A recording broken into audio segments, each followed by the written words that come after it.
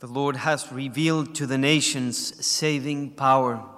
How true are these together, not to visit only the Basilica of St. Peter, not to admire the architecture, but to celebrate the canonization of 5 different people, one of whom is St. John Henry Newman.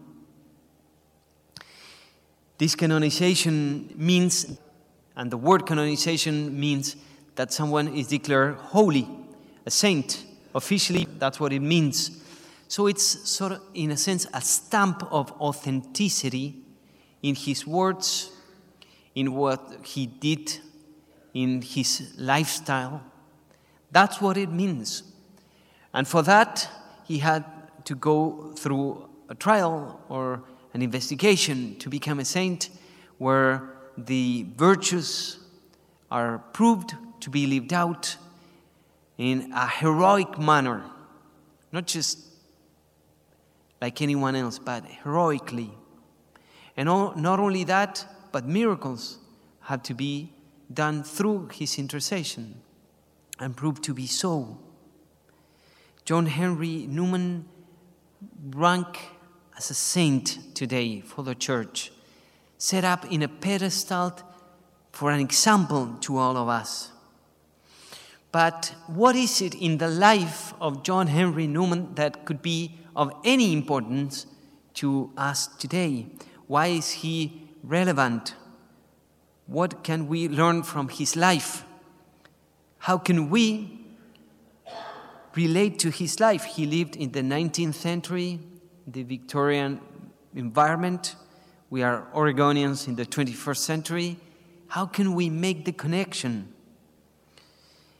And we could say many good things about his life, his apostolic zeal, his great theology and insight, not only into theology itself, but into the Bible. He read it in a way that hardly anyone had done. He was a great preacher and teacher. He was a great friend of many. He was very loyal to his conscience. Had a great. But if I have to choose one trait of his life, that is his passion for and total fidelity to the truth. His conversion story has nothing of, like many other saints, which call our attentions, like St. Paul struck down, or the life of some other saints that have, like the stigmata of St. Francis of Assisi, or spectacular things like that. But in the simplicity of his life, he is spectacular. He's a great figure. And in case you don't know much about him, he was born in a Christian environment. He lived as an Anglican from the get-go. At the age of 16, he had what he called his first conversion, where he found, as he wrote later, me and my Creator. He had this clear sense that God was real, that there were some sort of dogmas. By that he meant something that was true outside of himself and his feelings.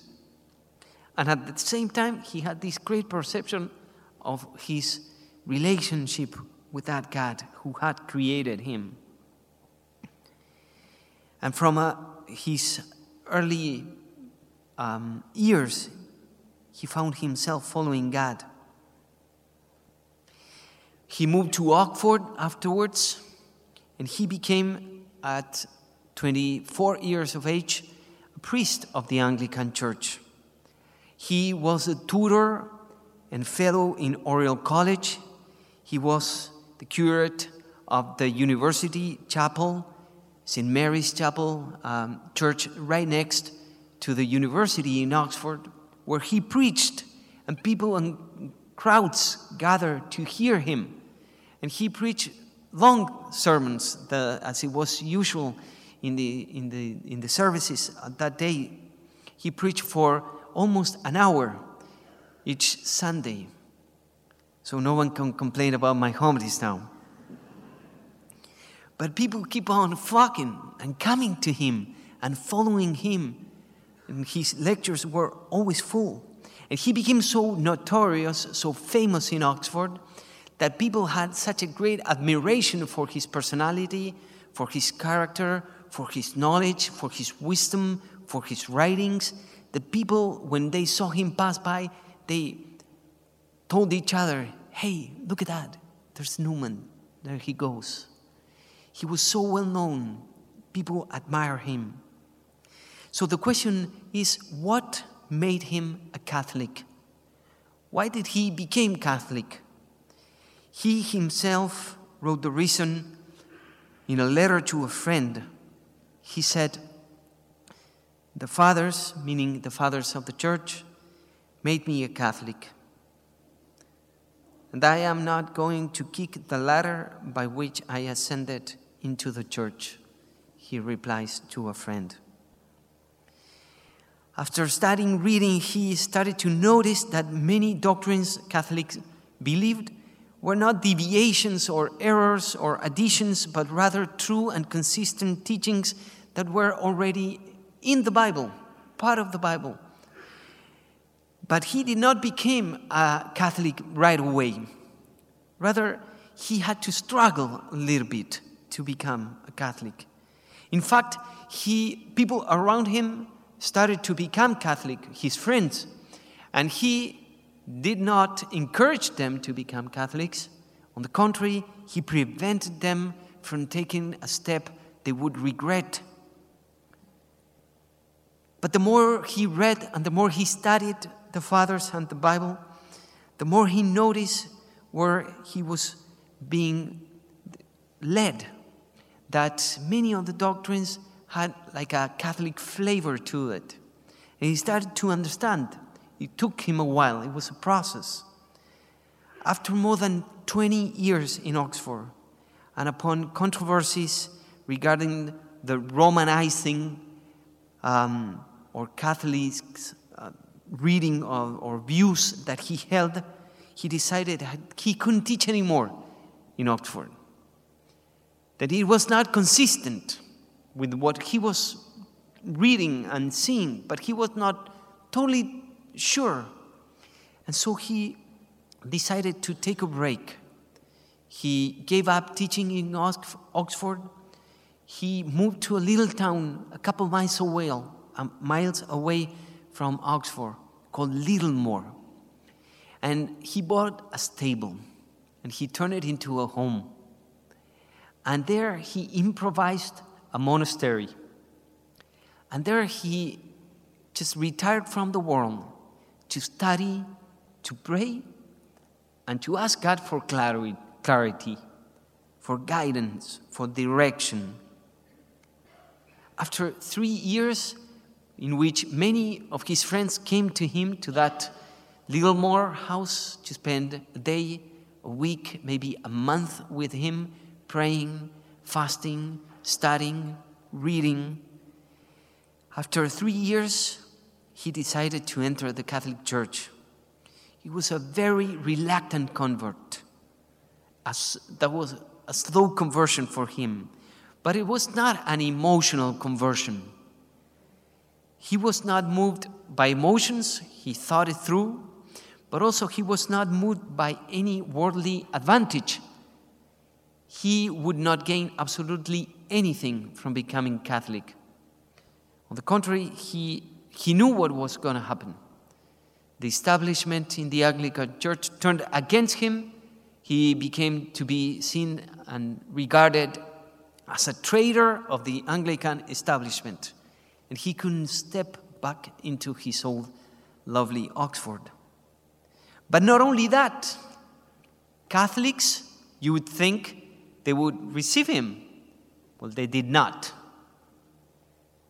He was looked down with suspicion because he was a convert.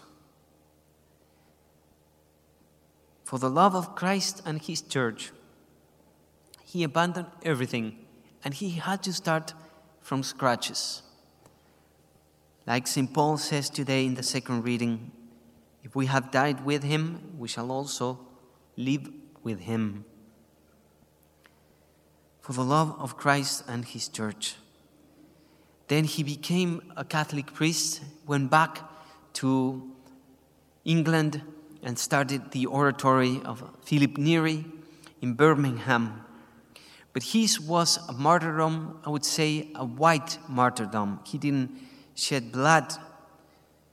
But he struggled so much with this, with the truth, with the light that was leading him.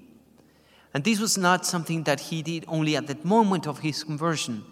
On a trip that he took to Italy and the Mediterranean Sea, he almost died. He felt very bad, and he thought, the ones who surround him thought that he was going to die. And this is what he writes towards the end of his life. I went down at once to Sicily, and the presentiment grew stronger. I struck into the middle of the island and fell ill of a fever at Leonforte. My servant thought I was dying and begged for my last directions. I gave them as he wished, but I said, I shall not die, for I have not sinned against the light. I have not sinned against the light. He always followed what he thought it was right. In his tomb, there's a writing in Latin, ex umbris et imaginibus in veritatem, from shadows and images into the truth. He did not see clear always. It was a tough process, but he asked God to lead him, to guide him, and that's what brought him to the altars today. That he was always faithful to the truth. He never backed down. He never counted the cost. He was always ready to follow that. And so also during this trip, he wrote a poem. He was a poet. And he wrote the following poet. Lead kindly light amid the encircling gloom, lead thou me on. The night is dark, and I am far from home. Lead thou me on. Keep thou my feet. I do not ask to see the distant scene, one step enough for me. I was not ever thus, nor prayed that thou should lead me on. I loved to choose and see my path, but now lead thou me on.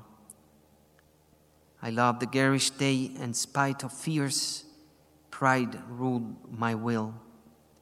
Remember not past years. So long thy power has blessed me, sure it still would lead me on. Over moor and fen, o'er crag and torrent, till the night is gone. And with the morn those angel faces smile, which I have loved long since and lost a while. Meantime, along the narrow, rugged path thyself hast trod, lead, Savior, lead me home in childlike faith, home to my God, to rest forever after earthly strife in the calm light of everlasting life. May St. John Henry Newman, and through his intercession, we may all be led to that light which is no one else but Jesus Christ himself.